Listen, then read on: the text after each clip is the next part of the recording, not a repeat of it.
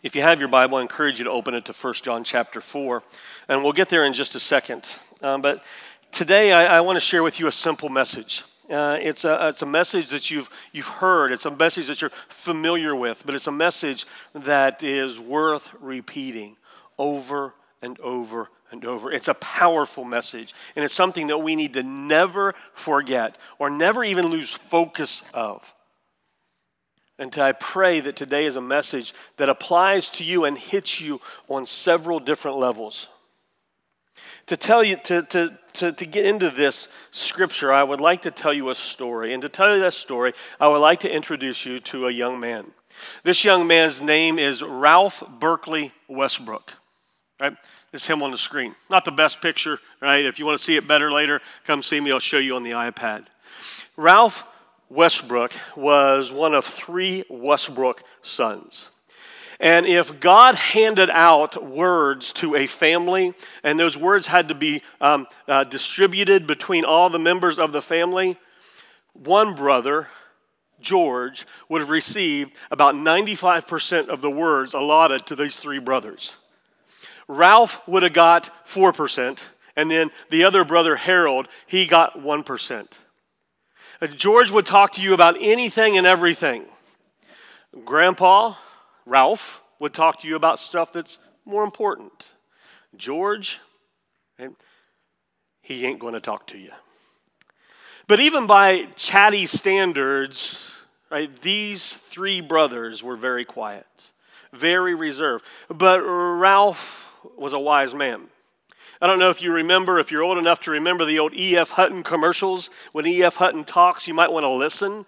Ralph didn't talk very often, but if he opened his mouth, you might want to just pay attention to what he's saying because it was going to be worth listening to. He was a hard worker. My aunt shared a letter with me from one employee to an employer to another as he was moving positions, and just high praise given to him, like to the point that, you know what, it's going to be tough for our company to continue working, and you're getting a huge asset for your company. He was a hard worker, he was a wise man, and he was a quiet man. One day, Ralph Westbrook met a young lady named Betty Lee Montgomery. Right? And if there are more polar opposites on this planet, I would like to see them, because where Ralph was very quiet and very reserved, Betty was not. Where Ralph's family was, for the most part, very quiet and very private, right? The Montgomery family reunions were very awkward. One, because they talked about everything. They talked about stuff that they agreed about. And on a higher level, decibel level, they talked about things that they disagreed about. And this family was affectionate. Uncomfortably affectionate. Because anytime you would go to a family reunion, or anytime where you would see the great aunts, Sheila or Lucy or Peggy or Connie, you better watch out, because CW, they're going to grab you by the ears and they're going to pull you in for a kiss. And the reason that they pull you in by the ears is that so you can't do this, to avoid the smack-on, mouth-to-mouth kiss from one of the great aunts. It was uncomfortable, but it was the complete opposite of the Westbrook family. I would love to be able to go back in time, Angie, and see the first time that Ralph met the Montgomery family. Betty must have been something amazing for him to meet the family and stick around, because it had to have made him uncomfortable. But these 2 got married. They got married in 1948 and spent 64 years together before Ralph passed away in 2012. Now, when I look and I think of Betty and Ralph Westbrook, this is the picture that I will always go to. This couple, this grandma and grandpa, who were one of the most godly couples ever put on this planet. Grandpa was an elder in the church for as long as I can remember, and Grandma was his faithful companion through 6 decades. And this family grew. They had 5 kids of their own, and they all married, and then they had 18 grandkids. They had 28 or 29 great-grandkids. and they had one great-grandchild. 28-ish years ago, this is what the family looked like. This was taken at Shelby and I's wedding many years ago, and has only blossomed since then. For Christmas time, we have to use a facility the size of this room just so that we can all be in the same room for Christmas dinner. Okay? This family grew. But I don't tell you that story just because I'm proud of my grandparents. I tell you this story because it is a good picture of what true love looks like.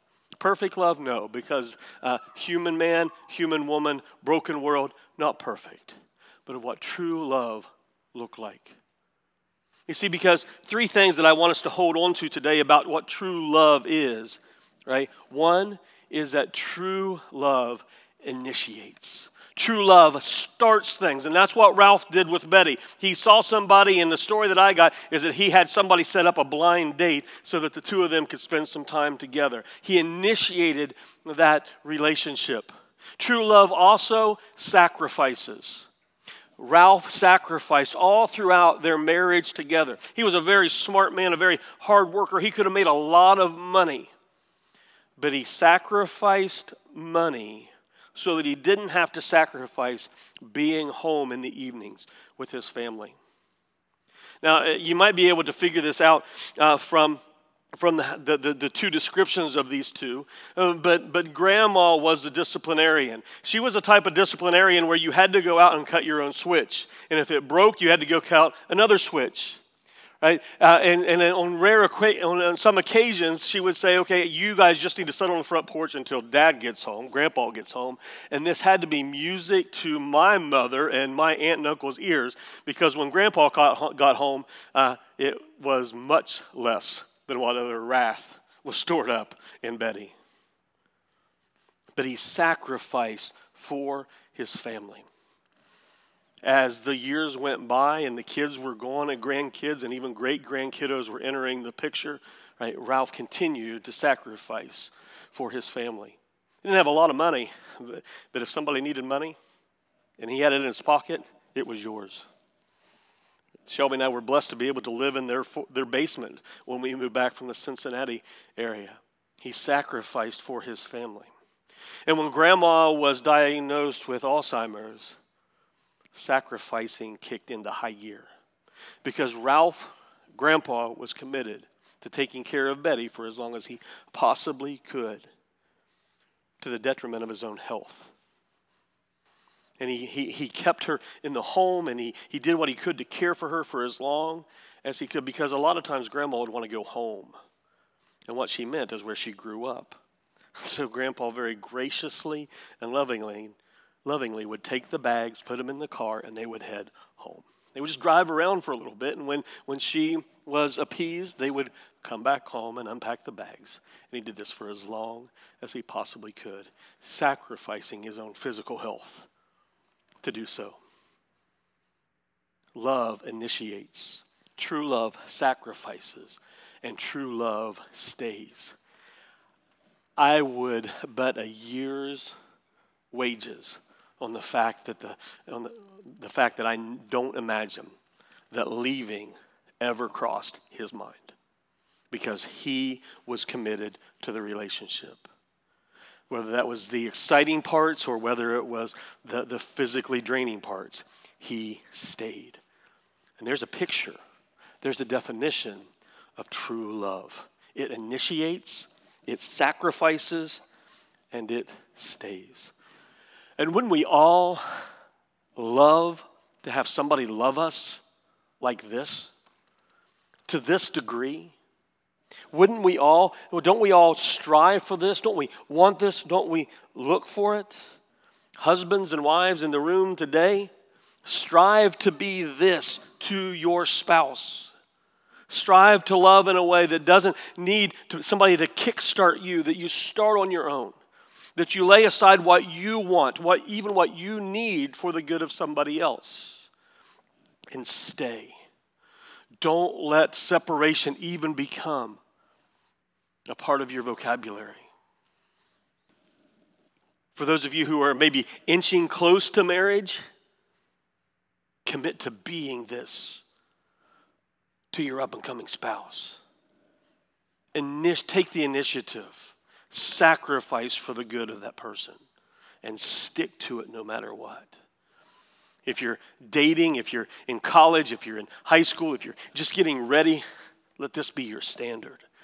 Be this for the person that you're going to marry. And look for this in the person that God's going to bring your way. Let this be your standard. Some of us are lucky to have this type of relationship, true love on this planet in this lifetime. But the truth is that all of us have at least one relationship like this. You see, because not only is this just a good definition of true love, it's a biblical definition of true love. And because nestled in 1 John chapter 4, there is this phrase, God is love. And because of that, 1 John chapter 4, this definition gives us a good picture of who God is. So if you have your Bible, I encourage you to open it up and to turn to 1 John chapter 4. We've already read some of this, but it's worth reading again. So we're going to start in verse number 7.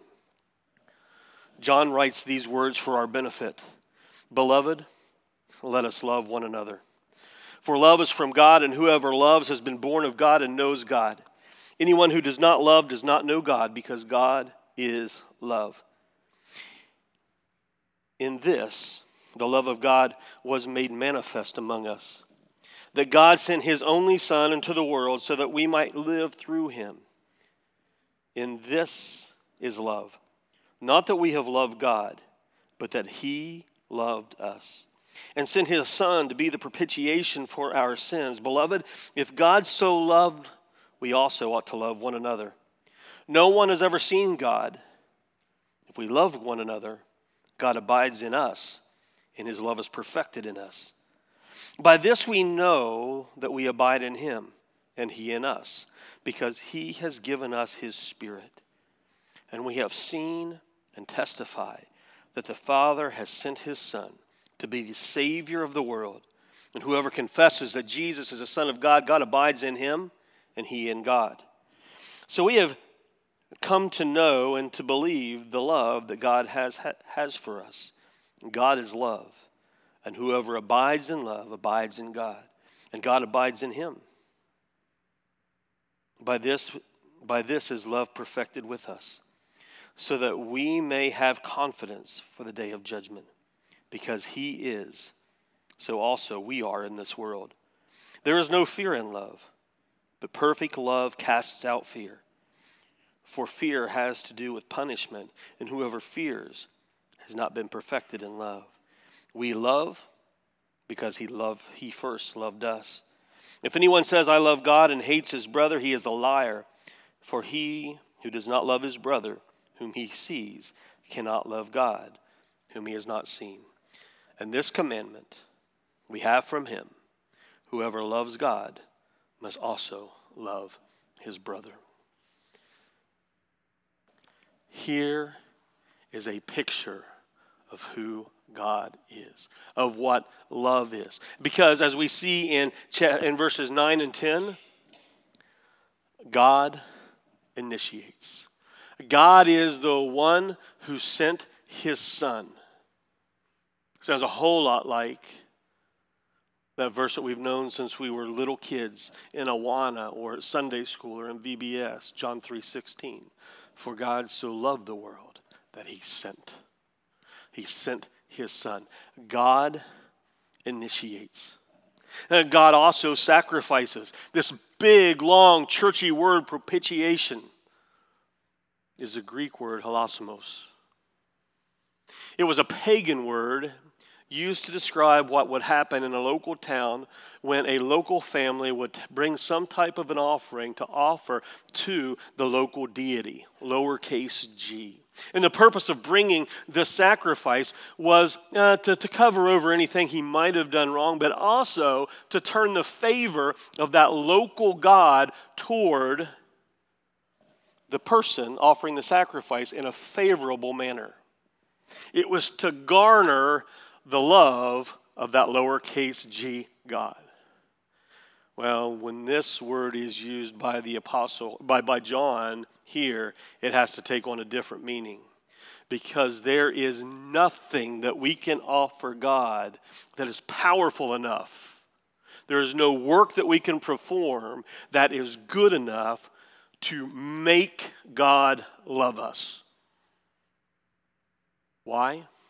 Because God initiated.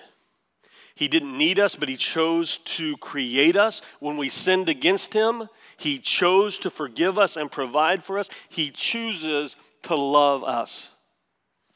We love because God first loved us. There's nothing that we can do to garner his love, to earn his love and acceptance. He loved first. So this idea of propitiation not only means that is this a once every year thing like it was in the Old Testament. No. Jesus came, perfect man, tempted in every way like us, but did not sin. Perfection is what was required to turn the wrath of God away from us and onto somebody else. And he took that wrath for us, so that we never have to again travel to Jerusalem with a perfect animal species or example to cover over our sins for a little bit. No. Propitiation means that God offered a sacrifice that Jesus offered a sacrifice that appeases God's wrath forever. God initiated all that. God sacrificed for us. And then we see that God stays. In verses 12 and 13 of 1 John chapter 4, we see that. We're reminded of that in Hebrews chapter 13, where God says that God will never leave us or forsake us. He never leaves us. He is with us, not just right beside us, in us. Jesus said in the Gospels, it's better that I physically leave so that the helper can come and live in you. So whether you're sitting here on a comfy seat, whether you're working Monday through Friday, whether you're traveling across the globe, God is with you in that he is in you. He abides in you. In this, we see this amazing picture of the entire Trinity at work in the pursuit of you in a loving relationship. You see God the Father initiating. God so loved that he sent his Son. God the Father initiates. God the Son sacrifices. Jesus left heaven, came here, lived a life that we couldn't live, died a death that should have been ours. Jesus sacrificed for us. And God the Holy Spirit stays. Never leaves you, never forsakes you, is always with you. True love from a true God. And I want you to look at some of the benchmarks, some of the characteristics of this type of true love. If you keep reading a little bit further down in verse 17, you see that this kind of love gives us confidence. Confidence in the day of judgment. If we don't have this kind of loving relationship with the Creator, with the Redeemer, when we come to judgment, we better be on our knees shaking in our boots. Because what is coming our way is not going to be good. It's going to be judgment, and it's going to be exactly what we deserve, which is the pits of hell, if we're not in this relationship of love with the Savior. But because of this love, because of this relationship, we have confidence in the day of judgment. Confidence that we're going to hear, well done, good and faithful servant. Enter into a place of rest. We're going to be able to stand there in confidence because of that big word, propitiation, where Jesus became sin for us to appease the wrath of our Father. And now all he will do is wrap us in his arms and usher us into eternity in his presence. God sacrifices to give us confidence in the day of judgment. Verse 18 says that true love drives out fear. It enables you to do things that you never thought possible. My grandpa, Westbrook, had no ounce of medical nursing training whatsoever, but he never batted an eye when it came to doing things for his bride of 60 years as she struggled and battled with Alzheimer's and all those implications. It drives out fear. It enables us to do things that we never thought possible, some of the scariest things possible. Now, opening up our mouths and sharing Jesus with somebody who desperately needs to do that. Going places with the gospel. Doing things for our family, and even when we're tired and disinterested and worn out. True love covers over all that and drives it out. We see this clear back in creation and on every page of Scripture that God has given us creation and He has given us His commands not to restrict us, but to give us this environment in which we can enjoy Him to the fullest, enjoy a life to the fullest. And if we are loving this way, our marriages are going to be different. Our workplace is going to be different. Our families are going to be different. Our churches are going to be different. Our communities are going to be different if we choose to live by God's standard and God's definition. And my prayer for us today is that in God, we find the deepest of our heart's desires. Because in actuality and in all honesty, in God alone are you going to find your heart's deepest desires. You can look for them elsewhere. They may be able to give you some placebo that satisfies you for a bit, but it's not going to last. In God, you have the real deal. You have true love. Well, church, we've known this. We've known this with our head for a long, long time. You don't have to have grown up in church to know the words of the song that teach us this. Jesus loves me, this I know, for the Bible tells me so. Little ones to Him belong. They are weak, but He is strong. Depending on the version of the song that you're singing, either verse 2 or 3 goes like this: Jesus loves me. He who died, heaven's gate to open wide. He will wash away my sin. Let His little child come in. God initiated this love relationship with you. He sacrificed to seal that relationship with you. And He stays with you to guide you deeper and deeper into that relationship. I pray that what we know in our head makes that about 12 to 15 inch journey down to our heart. And when we realize it, when we know it in our heart, it will change everything about us, especially how we love.